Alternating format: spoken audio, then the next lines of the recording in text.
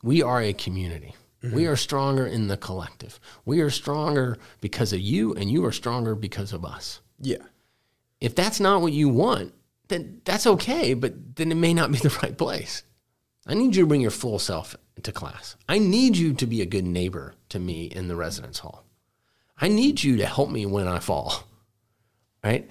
And that's the gift of this place. Are we good with the fact that, ninth graders only sit in a certain area? Are we good with the fact that, certain people occupy certain spaces? Yeah. Or not? And if we're not, change it. Change it. And I think we can do that. That great study that was just released about happiness, it's about connection to other human beings. Yeah. And yes, there are people who connect through the phone. I would really, or through a social media application. But I would really ask, how meaningful is that connection? We're chasing the shining object instead of just being present and where we are and saying, look at this community I'm surrounded by.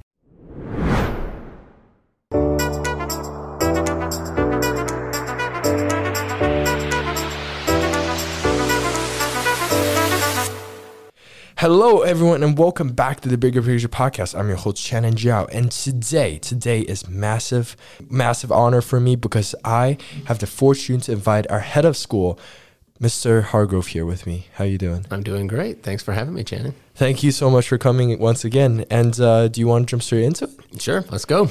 So the first question for you is, what is your why? What gives you purpose, and why did you choose to become a head of school? Mm-hmm. Well, I love this question. It's one actually I asked all our employees to think about this fall. Really? It's, I have been really for most of my career pretty intentional, and found that found most of my joy and satisfaction in areas where I really felt connected to the mission. And the head, heart, and hand. The head, heart, and hand, right? Yeah. Of NMH, and is important. But that's a little bit of why NMH. I mean, my why is bigger than even that, right? So what is your why? So I believe education is the difference maker. Education is something that can never be taken from someone once you have it. A lot of things can happen in your life. Family circumstances can change. Financial circumstances can change. But once you have your education, you have it. And while there are many factors, of course, that can drive a society and drive a world, education is one of those things that is massively liberating. Definitely. And so I believe education is the way we make a difference in the world. I totally agree. So I've committed my career principally to serving in education.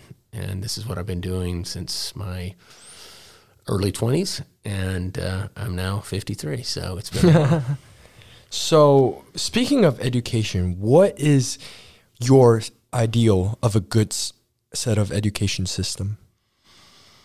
Well, in fairness, I really only know the U.S. system well. I mean, I'm familiar with other systems, but I haven't experienced them directly. I'm a product of both public and private schools. I grew up in Dallas. I went to public school through 8th grade. My mother was, for most of her career, a public school teacher. We found ourselves as a family looking at private school because I was no longer really able to... how do I want to say this? I was struggling in public school. I don't think it was. I was no longer being served in the way that I needed at that moment in time. Right. It was about not necessarily having the right kind of. I guess it was really about kind of feeling like I was being almost kind of lost and kind of just consumed by a bigger system. Right. And so rather than being met really where I was. And my parents fortunately recognized that. I was fortunate that they had the resources to to examine other possibilities. It was a hard decision because I was the youngest of four. Everybody had gone to public school. Again, my mother was a public school teacher. But so sending me to private school, even contemplating that was a big thing. Went to school. I'm from Dallas. So I shifted to a day school for ninth grade. It was incredibly hard. I wasn't prepared. And it changed the course of my life over those 4 years, where I was able to engage intellectually in new ways, to be sure, but I was also able to contribute to the community in full ways as hopefully a good community member, as a student athlete, as a student leader and volunteer. It was really a full experience. And then by the time I decided to go to college, a lot of circumstances had changed. There was a lot to my college choice, and ended up going to a liberal arts college where I felt like I could really lean fully into a lot of those strengths that I discovered in high school. And so it was, my whole life journey has been informed by that experience. But your question is, what system? And I believe profoundly in the power of a robust, well-funded public education system. And many times when you think about the United States as a country and you think about some of our successes as a country, many of them would fall to our educational system. And the development, principally during the 20th century, of the public school system and how it was well resourced and funded, with many systemic challenges, I might add, but it certainly served a part of our population well. And I think when we fail, it's where we're often failing in our public school system, as a country. Private schools have been a part of this history, our history. Our own school since 1879, right? That's when there were not really public schools largely in the United States, and private schools have found this important group to serve. What I love about NMH is, from our founding, we have been a school that has been about opportunity and access. And so, if you think about kind of our why as a school, our why is giving more people the opportunity to have access, to put their hands on the lever that is education. So that's kind of getting from how does one go from commitment to private school and private education to Northfield Mount Hermon. I appreciate that. So my question is for you is, as a head of school, how do you really push through this idea of personalized education and through what you do in your work? Well, one of the things that's really outstanding about our school at Northfield Mount Hermon is we give a really wonderful canvas for kids to paint. You think about all the things our kids can draw upon to kind of discover their passions, right? And that's a pretty cool thing. And that's a special thing. And being able to recognize the differences and that different kids need different things at different times, right? How do you meet kids where they are? It's something we kind of talk about as educators. And that's something that Northfield Mount Hermon we're very committed to. There are limitations, right? We can't be all things to all people. Yeah. We can't have every program. We don't offer every sport. We don't have every extracurricular. We have 200 courses, but we don't have 400 courses, right? Yeah. There are limits to what, and I think that's important too, kind of knowing your limits. Yeah. But I think if you think about that canvas again, and that wide, big, open canvas that our students get to paint here, it's pretty amazing. And it's amazing the tools that it can draw on. It's amazing the teachers that are here to help guide that journey. And I love that, and I think, but that is privileged. That is, and that comes back to the 14-year-old Brian. I was privileged that I had the resources. My family had the resources to say, let's go find you a different kind of canvas. Let's go find you different kinds of tools.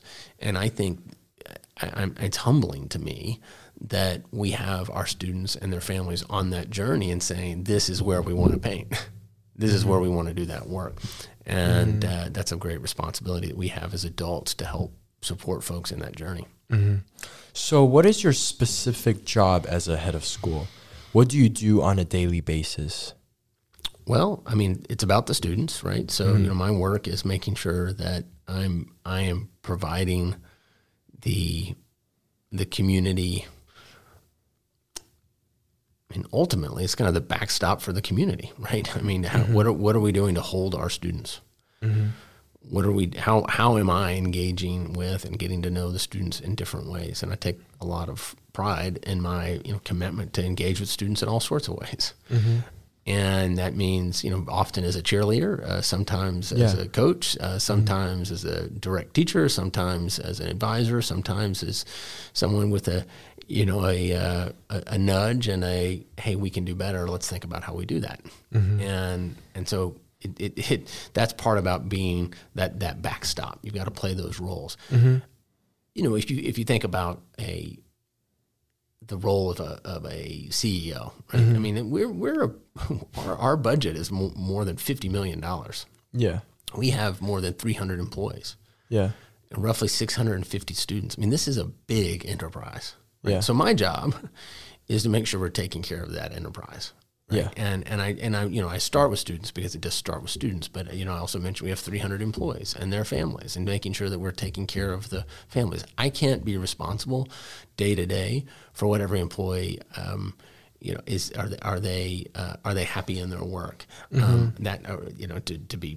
a concrete example, but I can make sure that with the team that I have, and I have an amazing leadership team, is that we are creating an environment which allows people to do their best work.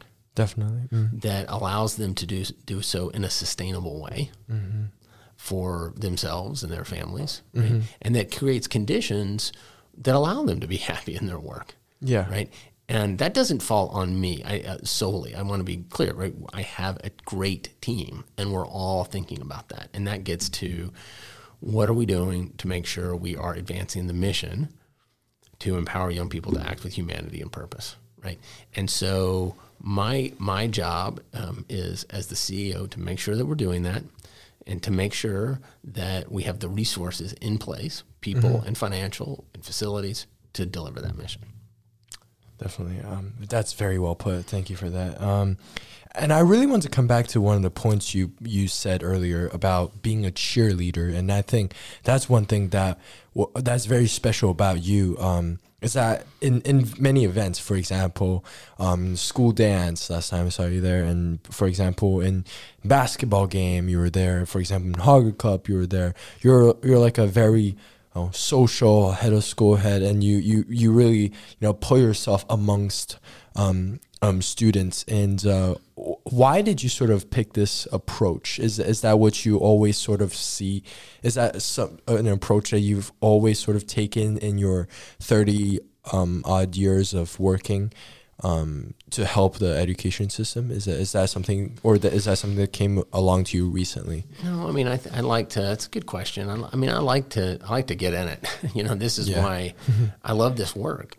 And ultimately I'm here for the students, and engaging them and knowing them, loving them, caring for them. That's what I get to do that. It's an awesome thing, right? And think about that. I mean, there are days. I mean, there are days where the work is hard, and that's part of it. But it's also part of it to be able to go to a concert. Yeah. And to run down from that concert to go to a game, you know, and then to finish the night with a dance, or to go to a class, or to be in a podcast, whatever those things are. That's the life of the school, and that's why I'm doing what I'm doing.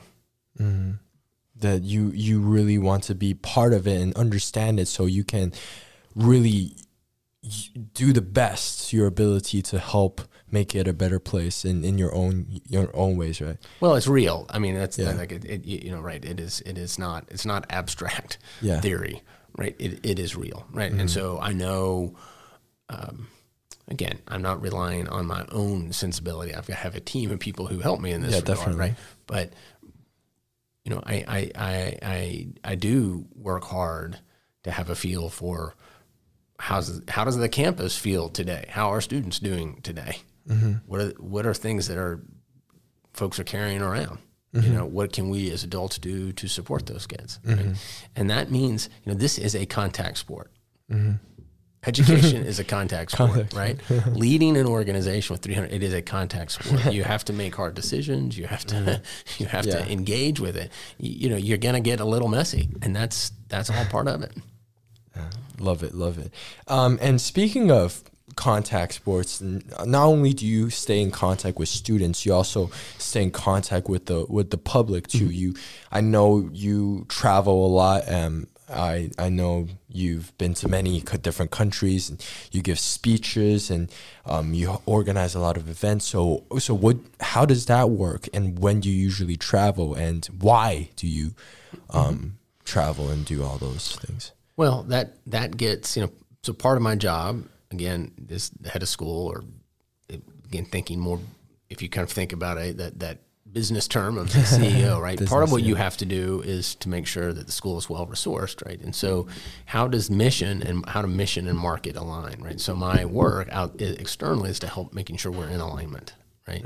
To make sure that we're sharing our story, that people are given an opportunity to engage with that. And it's for people do that in different ways, right? It's sending your children. It's supporting us as a volunteer. It's supporting us as a donor. All those things make it all work here, right? And so I need to be available to, just in the same way that I like to be available to students, I like to be accessible to alumni and parents. I really do. I want to answer questions. I want to engage in hard questions with them. I want to make sure that I'm helping them to understand our mission and our values and how those are being lived out here.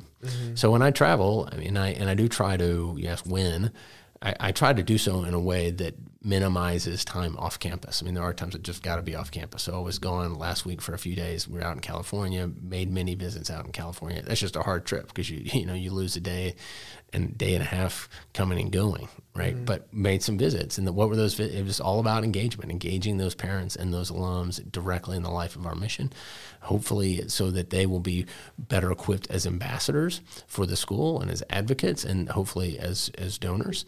The school depends on support. We are non-for-profit. We depend on philanthropic support, and over the last few years, we've averaged about total giving of about $20 million a year.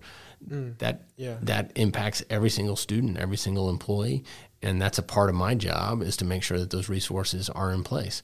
Over spring break, I'm going to take about 10 days and fly over, and I'll be able to go since the first time since COVID. I'll be able to go to Asia. I'm excited for that. I'm going to go to Hong Kong and Seoul, and we'll have we're going to have 3 events in those cities, and I'm really excited for that, and be able to, frankly, get in front of our parents and say, thank you for trusting us and sharing your children. Definitely. And that will be important, and I'm really looking forward to doing that, and I'll hopefully meet some new folks in our community. Definitely. Very excited for that too. And speaking of working in school and working outside of school, seems like you have a very, very busy schedule. So how much time do you spend on your work throughout the year, or just on a single day? Well, I think nonstop. Well, when you love what you do, right? This is there are a lot of posters, right? Definitely. When you love what you do, you never work a day in your life. Exactly. Okay.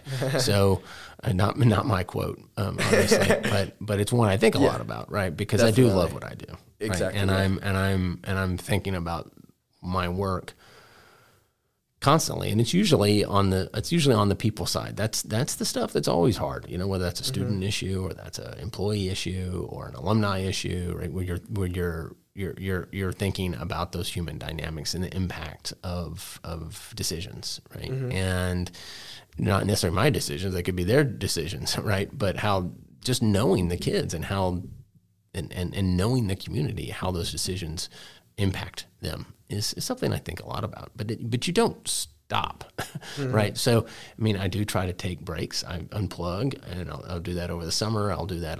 Certainly there are long weekends that I will try to get away and take some time. I try to do that over winter break, but again, I love this work. I love this place. I like putting myself all into it. I do typically work long days. I get up very early, and that's when I write, and that's when I make sure my email box is not overwhelmed, and take care of things that just need to be, that really take that kind of concentrated time just to move it off my plate. Yeah. And then during the kind of daylight hours, I try to be really accessible. And so that's where I'm doing a lot of one-on-one meetings or team meetings or visiting with students or out and about on campus. Because that's time when we can come together and work together. Yeah, I love it. So you mentioned you get up early. About what time do you get up in the mornings? Early. I typically get up around somewhere between 4 and 5. 4 and 5? Yeah. Wow. Just depends on the day. But I wake up on my own without an alarm clock, just ready to go. When do you go to bed then? Like last night, I think. Most nights between 10 and 10:30. Wow. So around like 6.5, 7 hours, typically. Yeah. Wow. That seems like a very, very busy schedule for you. Well, it's all, but again, people work at different schedules. People work and my wife Linda is, we joke because she needs more sleep than I do. There are a lot of people and there are people who need less sleep than I need. It's just how and I'm sure part of my day works that way because I have times when kind of my energy rhythm is such I need to be engaging with people and kind of moving. And there are other times I'm sure that I would not be very efficient at that time doing other tasks, right? they're just things I've kind of learned about how I can be most efficient in the work. Definitely. Love it. And I think that's sort of great sort of jump board to talk a little bit about our community and talk about your views on Northfield Mount Hermon. So the first question for you is, in your eyes, how important is it to have a good school community? Well, I think it's, you've heard me say community probably 20 times today, right? I think it's critically important to have a good community. And I think that starts with good reflection on our mission and our values of inclusivity, learning for life, and service, being aligned in our mission and our values, holding one another accountable. That's how you have good community, right? You need to communicate.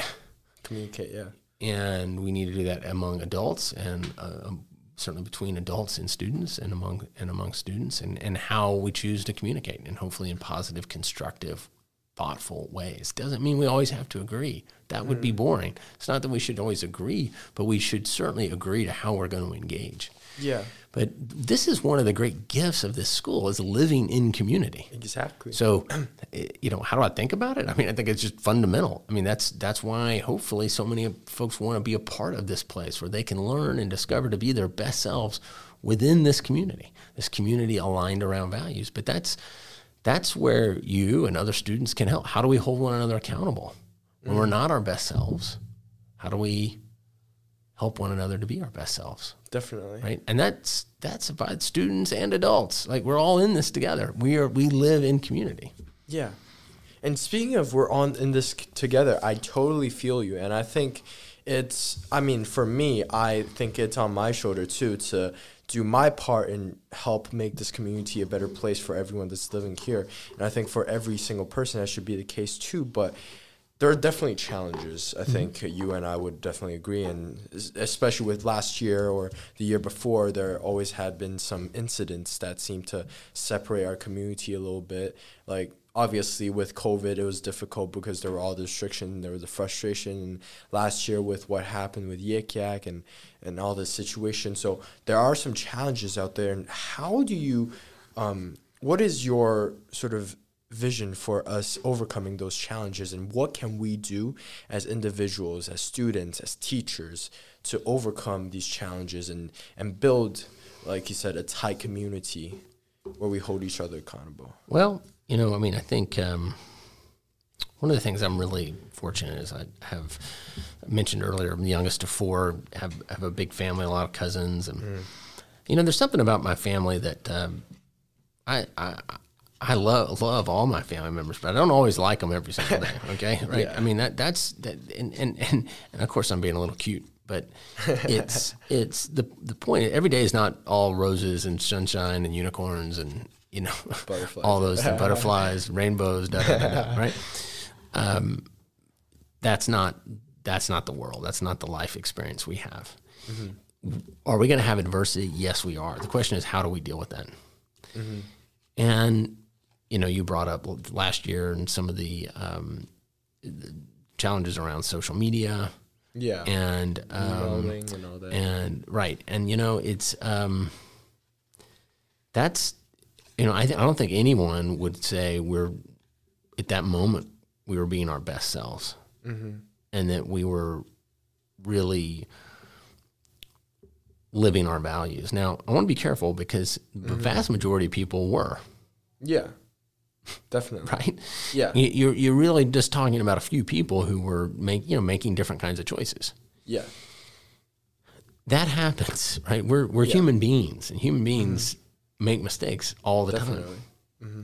I make mistakes all the time. How do you respond to those mistakes? How do you learn from those mistakes? How do you grow through those? And sometimes they have really significant consequences. Most often they don't. Especially if you kind of own them and reflect on them and learn from them, right? So that's we come back to, that's the family, right? When we are aligned in our mission and our values, and we are grounded in those and an abiding sense of love of others, and how do I want to be treated? Mm-hmm. If we think about it that way, just think about all the good decisions we would make. Yeah. Treat others like how you want to be treated. Right, which, you may recall, I spoke about that in one of our chapel services, or one of our community gatherings in the chapel, rather. Mm-hmm. And so that's, and again, most of us, most of the time, are doing that. And really, and I love that about, we are a genuinely caring community. Definitely. We genuinely seek to build other people up. Yeah. But that doesn't mean we build people up every day. And it doesn't mean that sometimes we don't say something that you say and then you immediately want to take back. Have you ever done that? Like you say something and you're like, of course. How can I get that back in my mouth? And been there. And I wish that never happened, and I wish that you say, I learned the lesson and I'm never going to do that again. It just doesn't work that way, right? But how do we learn? And so if we are in community, in a community that is focused on and aligned in our mission and in our values, that we're thinking about how we want to be treated. Mm-hmm. I would use the word love. How are we loving one another? Mm-hmm. It's a pretty awesome thing, and it's a gift. And that's a gift. That is special, and that is not to be taken for granted. Mm-hmm. And that's where shared accountability comes in. Mm-hmm. Like, it's personal. It's your school. Yeah. How do you want it to be known? How do you want kids to be known here? Right? And I think we have some really important, I know you're going to get to them. We have some important questions, right? This is a little ironic, right? On a podcast, but what is the role of technology on campus? Yeah. We know it's irrefutable evidence, right, of the destructive nature of social media on adolescents in particular. Yeah, definitely. Totally agree with you. We know the insidious nature of everybody having, the world at their fingertips, in their pockets, right, or in their hands. Yeah. We know the impact if everyone has earbuds in and I can't engage you and you don't hear me greet you. Exactly. We know what it's like to be sitting around at a table at dinner and we're not supposed to have our technology out and we're all sitting there and we're showing, how does that change the conversation, right? Mm-hmm. We know this. We can get at this. We care. Mm-hmm. That's going to be a really cool thing. I'm really excited for our students engaging in that reflection. Mm-hmm. But it will be hard, right? Because these things have become so much part of who we are. Definitely. Right. So how do we do that? And I don't want to make it just about technology, right? But technology can be a challenge, big right? Because it becomes a barrier to that human connection. Mm-hmm. And it is the human connection that is, it's like it is the jet fuel. Yeah. right? Definitely. That great study that was just released about happiness. It's about connection to other human beings. Yeah. And yes, there are people who connect through the phone. I would really, or through a social media application. But I would really ask, how meaningful is that connection? We're chasing the shining object instead of just being present and where we are and saying, look at this community I'm surrounded by. I'm sitting here looking for a community online. Go to that wonderful musical that we had and sell it where I saw you on Saturday night, and and you standing up cheering your friends and being present and engaged and supportive and loving to one another as people put themselves out there and we're vulnerable. As being I've never been in a musical, but I can imagine it does take a really high degree of not only confidence but vulnerability and hard work. Absolutely, definitely. And it's so great. That's what I mean. I love that our students are there, and they're going from there to the basketball game to the right. That's just NMH. Not every school is like that. So we have this superpower ability, but not everyone is. We just don't. We don't access it every day. That's it. And again, we're human beings. We're going to make mistakes. Okay, so let's just be clear about that. Yeah, and one other point that I want to add on to that is not only does technology separate us, I think another barrier that separates people is this idea of social groups and friend groups, and I think that's pretty evident in our school. Would you say that? I feel like there are a lot of groups on campus, and many groups. Not saying people once people are in the groups, they're just being completely separated from others in the community, but people become more exclusive, and I think that was one issue that I sort of noticed is a lot of people just choose to stay with their groups and settle for their groups instead of keep expanding their horizons, keep meeting people, and keep building the big community of our entire school. And I think that's one struggle that we had with, for example, I remember the basketball game. I was watching the basketball game.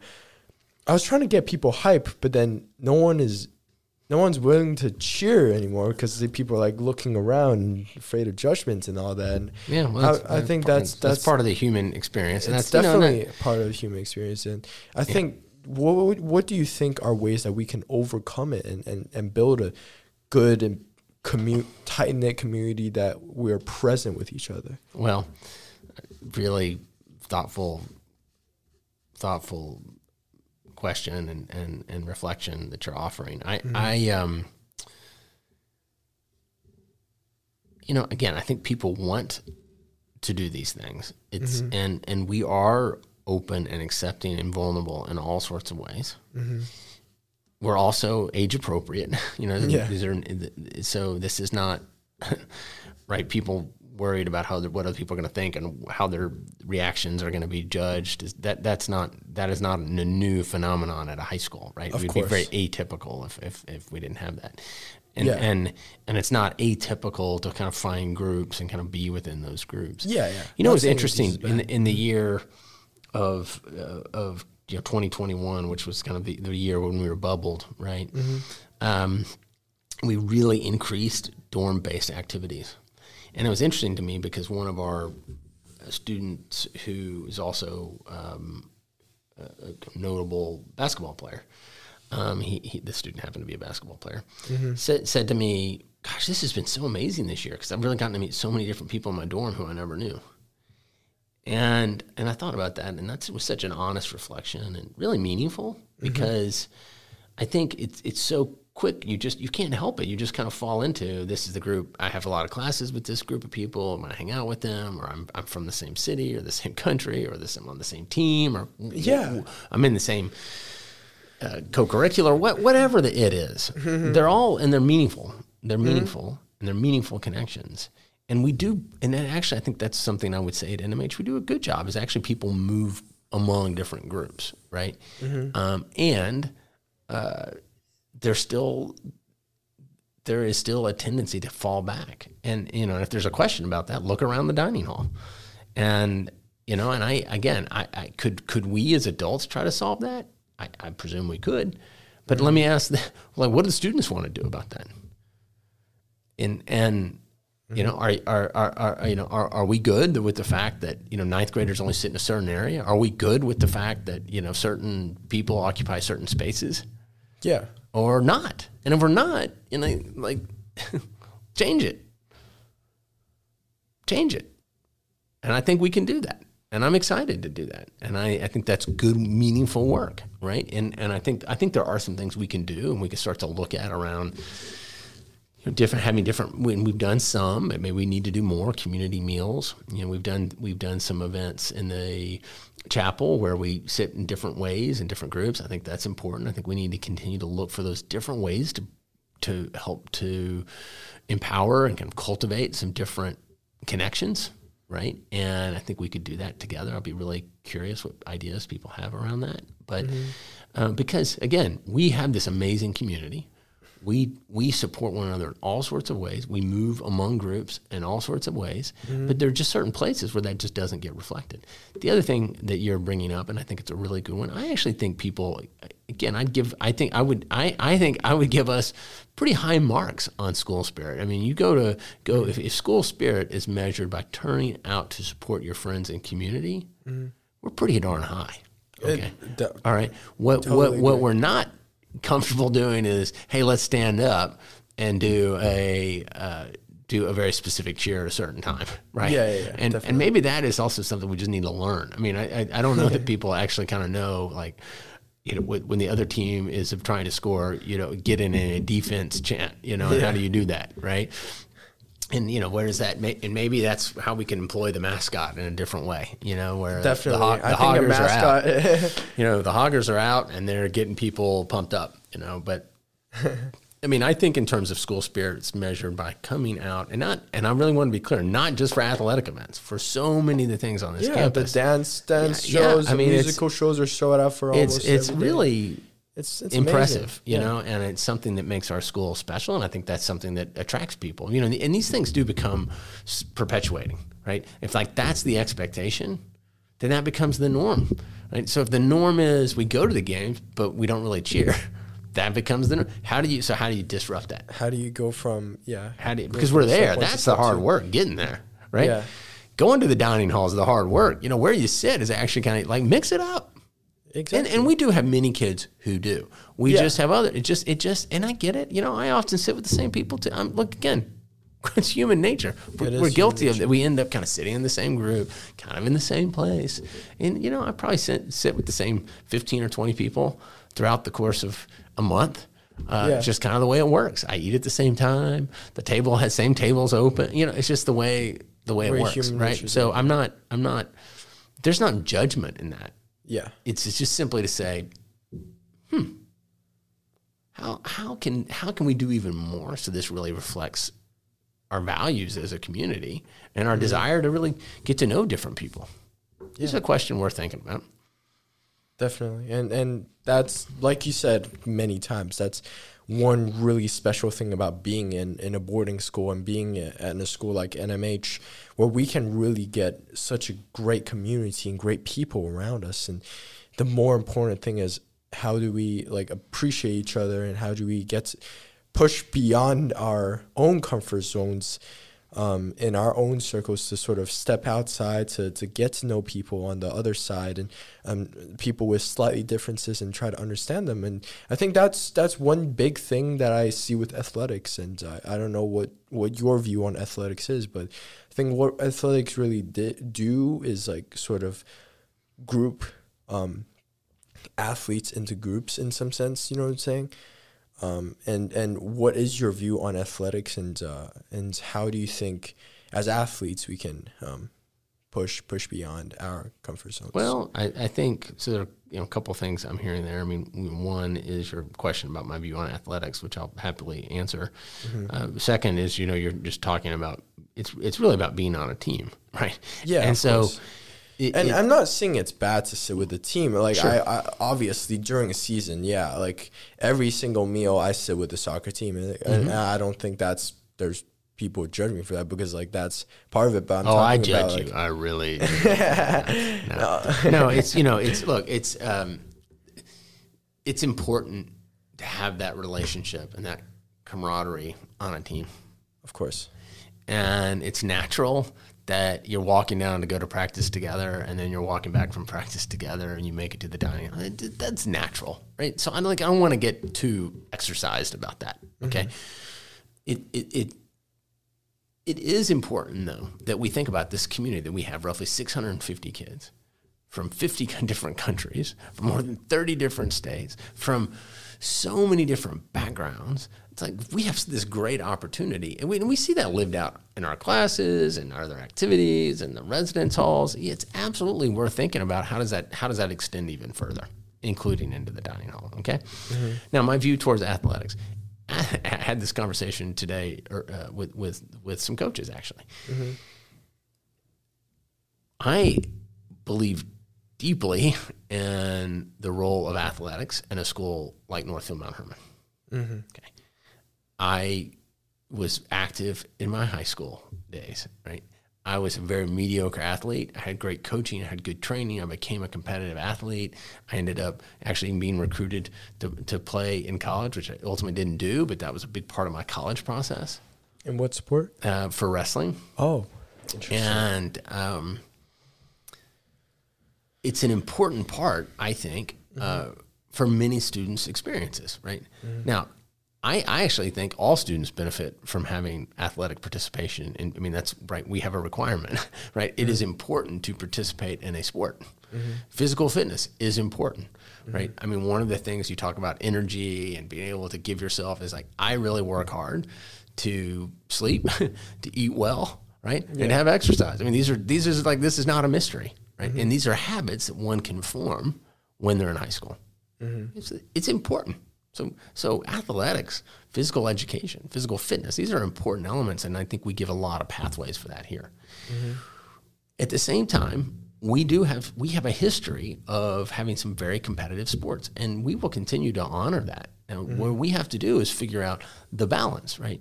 Because number one, students, and I get it. I understand, you mentioned soccer, I'm sure there are kids here, they come here because they have a relationship with somebody on the soccer team or with one of the coaches, or they like the fact that we have won the championship, New England championship 7 times, and they want to be a part of that. I understand that. Of course, that's, again, human nature, right? And it needs to be we need to be very clear. Like, you're getting all of Northfield Mount Hermon, and Northfield Mount Hermon needs all of you. Right. So even if the sport is your hook that's kind of getting you here, we need to be very clear. We have expectations for your commitment as a citizen, as a scholar, right, and as an athlete. You have to be a member of the community. You don't get a carve out, right? Yeah. You don't get to say, well, I'm a world class squash player, so therefore I don't have to do all these things, right? Yeah. That's not NMH. There are schools like that. Again, they have sports academies, and they have schools that do allow such extreme specialization that's okay. That's not NMH. So that's just where we need to be aligned, right? And so we're committed to resourcing our athletic program in totality, and certainly being really clear that certain sports are sports where kids are coming in and they're recruited, and they're often going on to play at a different level. And that's an important part of who we are. And we just have to make sure that these things can be held together.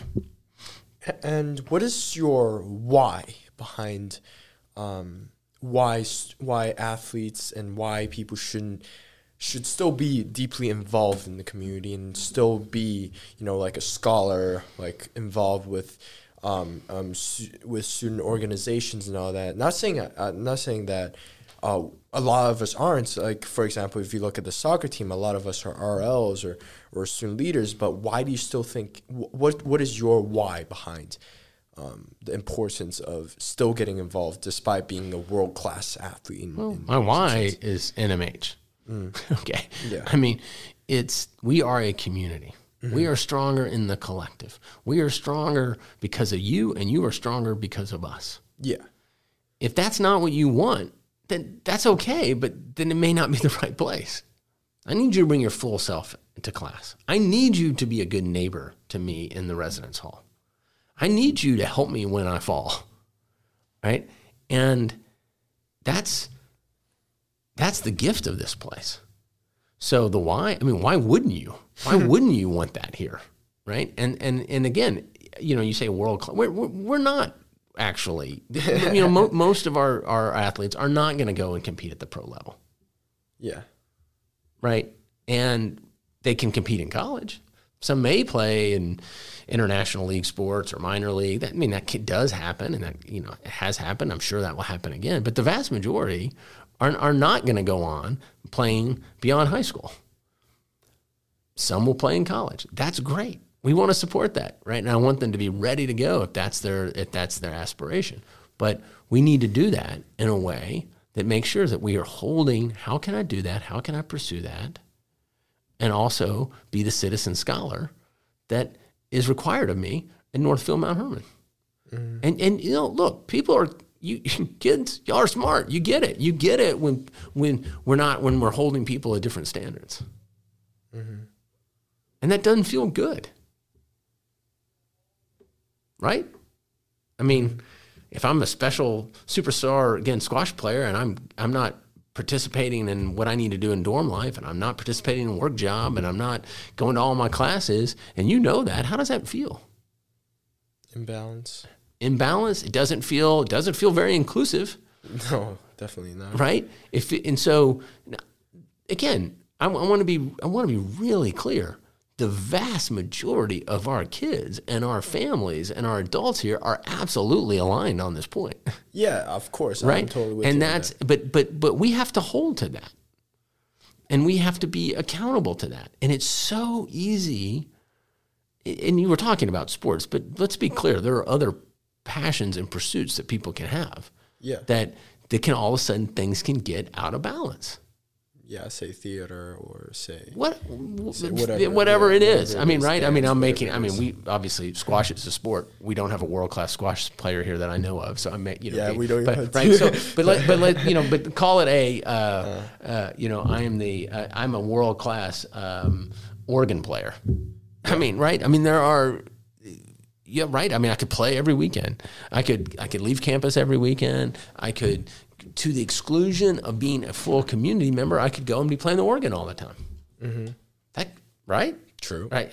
But at the end of the day, that's wonderful. We just need to hold it in balance, because that is Northfield Mount Herman, right? We are looking for that balance in our lives. Love it. So, absolutely love how you put it that way, and. I think that really covers our school's mission and what we really want to do here. And I really want to hear, with this sort of time left, I really want to hear about your vision of the future. What do you envision NMH for the future? And how do you expect us to sort of recover from, because we're still sort of recovering from COVID and the consequences it has caused, and what are some prospects and exciting parts that people can look forward to for the future of NMH? Well, thank you for asking that.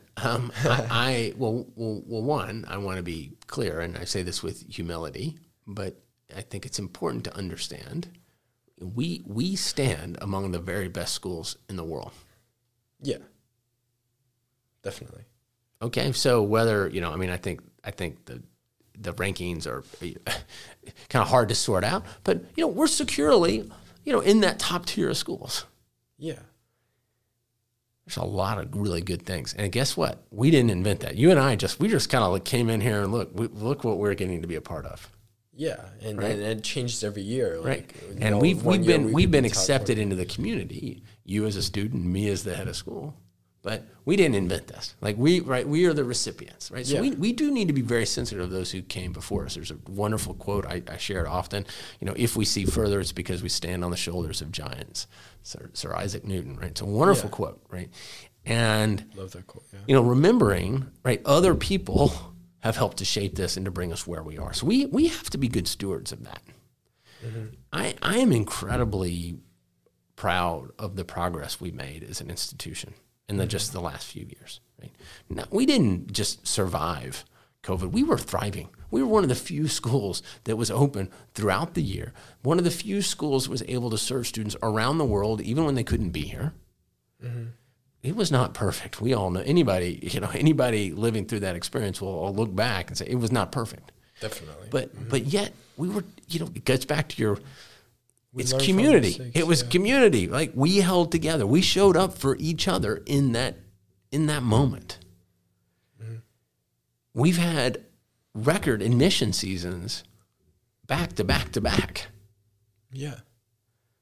Right. We've had, I mentioned earlier, we had some phenomenal fundraising success. Right. We've been able to invest just in the last few years tens of millions of dollars in campus improvements. Mm-hmm. From Gilder Center to some of our athletic improvements to just improvements. Think about Blake. Think about what's happening in the dorms. Think about things that have happened in alumni. I mean, this place has been transformed in just a few years. Mm-hmm. And what I'm most proud of, we've increased financial aid by 25% in the last 3.5 years. Mm-hmm. That's a lot of kids who are able to be here now who would not be able to be here if not for that. Yeah. We've been able to make investments in our faculty and our staff through increases to retirement, to increases in compensation, and to improvements into faculty housing, taking care of our people. As we look to the next few years, we're mapping out, we will have it's called a campaign, right? A big fundraising initiative. Mm-hmm. We're going to see additional commitments to financial aid. Mm-hmm. Today, we announced a new teaching chair, master teaching chair, the Margaret J. Seek Endowed Teaching Chair in Environmental Studies. Mm-hmm. Mary Hefner has been appointed to that chair. That is a reflection of a great educator, a great teacher, someone who is so well known in her field. Mm-hmm. That leans into our school's strength in environmental studies. Mm-hmm. It's a really wonderful gift, right? So we'll have more of those kinds of investments. We're going to continue to invest in taking care of this place as well, right? We'll continue to make some improvements. We're going to open up a new residence hall next fall where Norton House is. I mean, that's exciting, right? I mean, things are happening. This is not a static place. As we look ahead, we're going to continue to make those investments in people, in our place, and then finally is our program, right? What are the things that we can do that really does differentiate us? We know that our college model academic program allows for deep learning. We know that our capstone program allows for experiential learning in ways that are different, right? We know that our commitment to humanities is different than a lot of other schools, to teach critical thinking, creative thinking. Really grounded in that broad-based education, and we understand the rigorous nature of that, right? We understand our commitment to planet into place as we think about environmental studies. We think about last year we had this $1 million gift to the farm to make some investments in the farm, right? The farm is such an important part of who we are as an institution. Mm-hmm. We think about our connection to the Connecticut River Valley and the Connecticut River.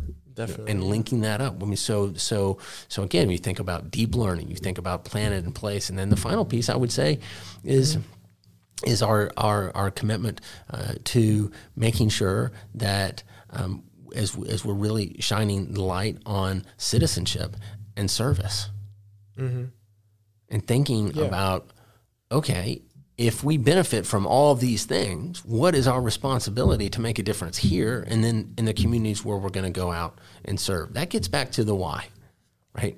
I believe education is a difference maker. It is what allows us to move forward as a society, as a world. We make a difference in the world individually and collectively. There's enormous power. Right? We are the problem solvers, right? We are making sure that our students have the tools to go out there, to serve, and to lead in ways that make this world better. And that's why I'm doing it. And I would venture to say that's why many, if not the majority of the adults on this campus are so invested in it. And I think that's why your families are sending you here. So you can go out and help us solve these problems that are really existential for human beings. Definitely.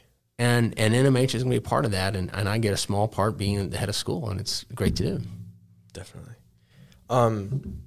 Like our soccer coach, Charlie Malcolm, always says, leave it better than you found it. Mm-hmm. It's sort of like a mission in our soccer program, and I can really see it influencing on the soccer team, and also not only soccer team, but just our mission in general in our school. And I can see how many students are sort of trying to make an impact in this world and learning. And, for example, seeing the climate change seminar yesterday, seeing how so many future leaders are gathering together and meeting and talking about ideas, or, for example, going to Model UN conference, seeing how so many people have great minds. And I think, yeah, that I really loved how we sort of started and we sort of came back to an end. But I sort of want to end this podcast with like some final questions for you specifically. Okay. So the first big question is, what is your definition of meaning of life? The meaning of life. The meaning of life. It's all about love. It's all about love. What specifically about love? Love of others, certainly love of self. I don't think you can love others if you don't love yourself. It's hard to, I should say. Mm-hmm. You know, how am I living in relationship to other people? Mm. And you know, I think it's you know, there's probably my favorite book was written by Viktor Frankl. It's called Man's Search for Meaning.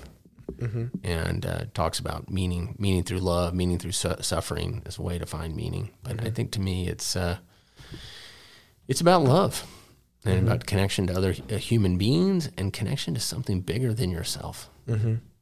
Definitely. And the last question is, if there's one advice you can give to listeners, what would it be? Sort of like last advice. Well,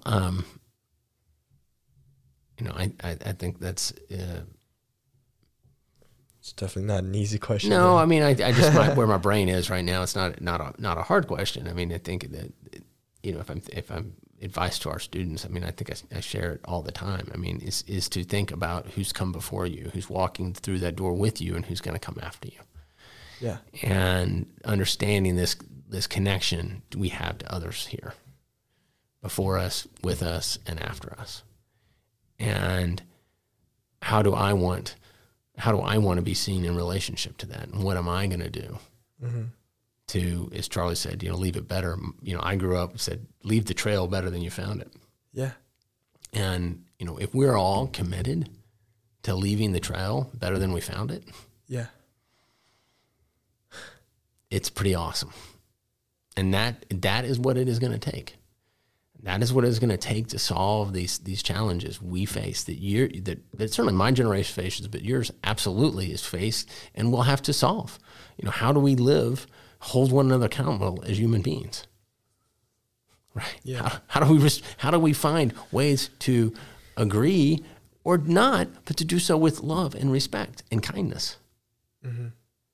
How do we find that sense of shared justice? Yeah.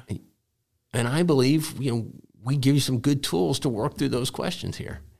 And secondly, you know, this challenge of living in harmony. You mentioned the summit. You know, how do we live in harmony with this planet? Yeah. And so if we're all thinking about how we're going to leave the trail and can we leave it better than we found it, you know what? Both of the answers to both of those questions get solved. That's a pretty awesome thing. And I think, you know, year in and year out, we have roughly 650 students who are benefiting from that, who are giving to it, who are growing through it, and we're all getting better together. And I love that about Northfield Mount Hermon, and it is different. Not every school lives by that. Not everyone holds up their values and their mission the way that we do. Honestly, recognizing when we fall short, holding ourselves accountable, and moving forward. Moving forward. Love it. That's I can't find a better way to end the show with that. Once again, thank you so much for coming today. It's such an honor again. And do you know how long we've been here? I mean, I'm probably gonna guess about an hour. Yeah, there you go. It was longer than we expected, right? Okay, well, you can do two parts. You can do part one, part two. It sounded smooth though. And all right, good. Did you have a good time here today? I did. It's great. It was great. All good. Thank you. Thank you so much for being here. Thanks, and for listeners, thank you all so much for listening. And I will see you next episode. Bye-bye. Bye-bye. Thank you.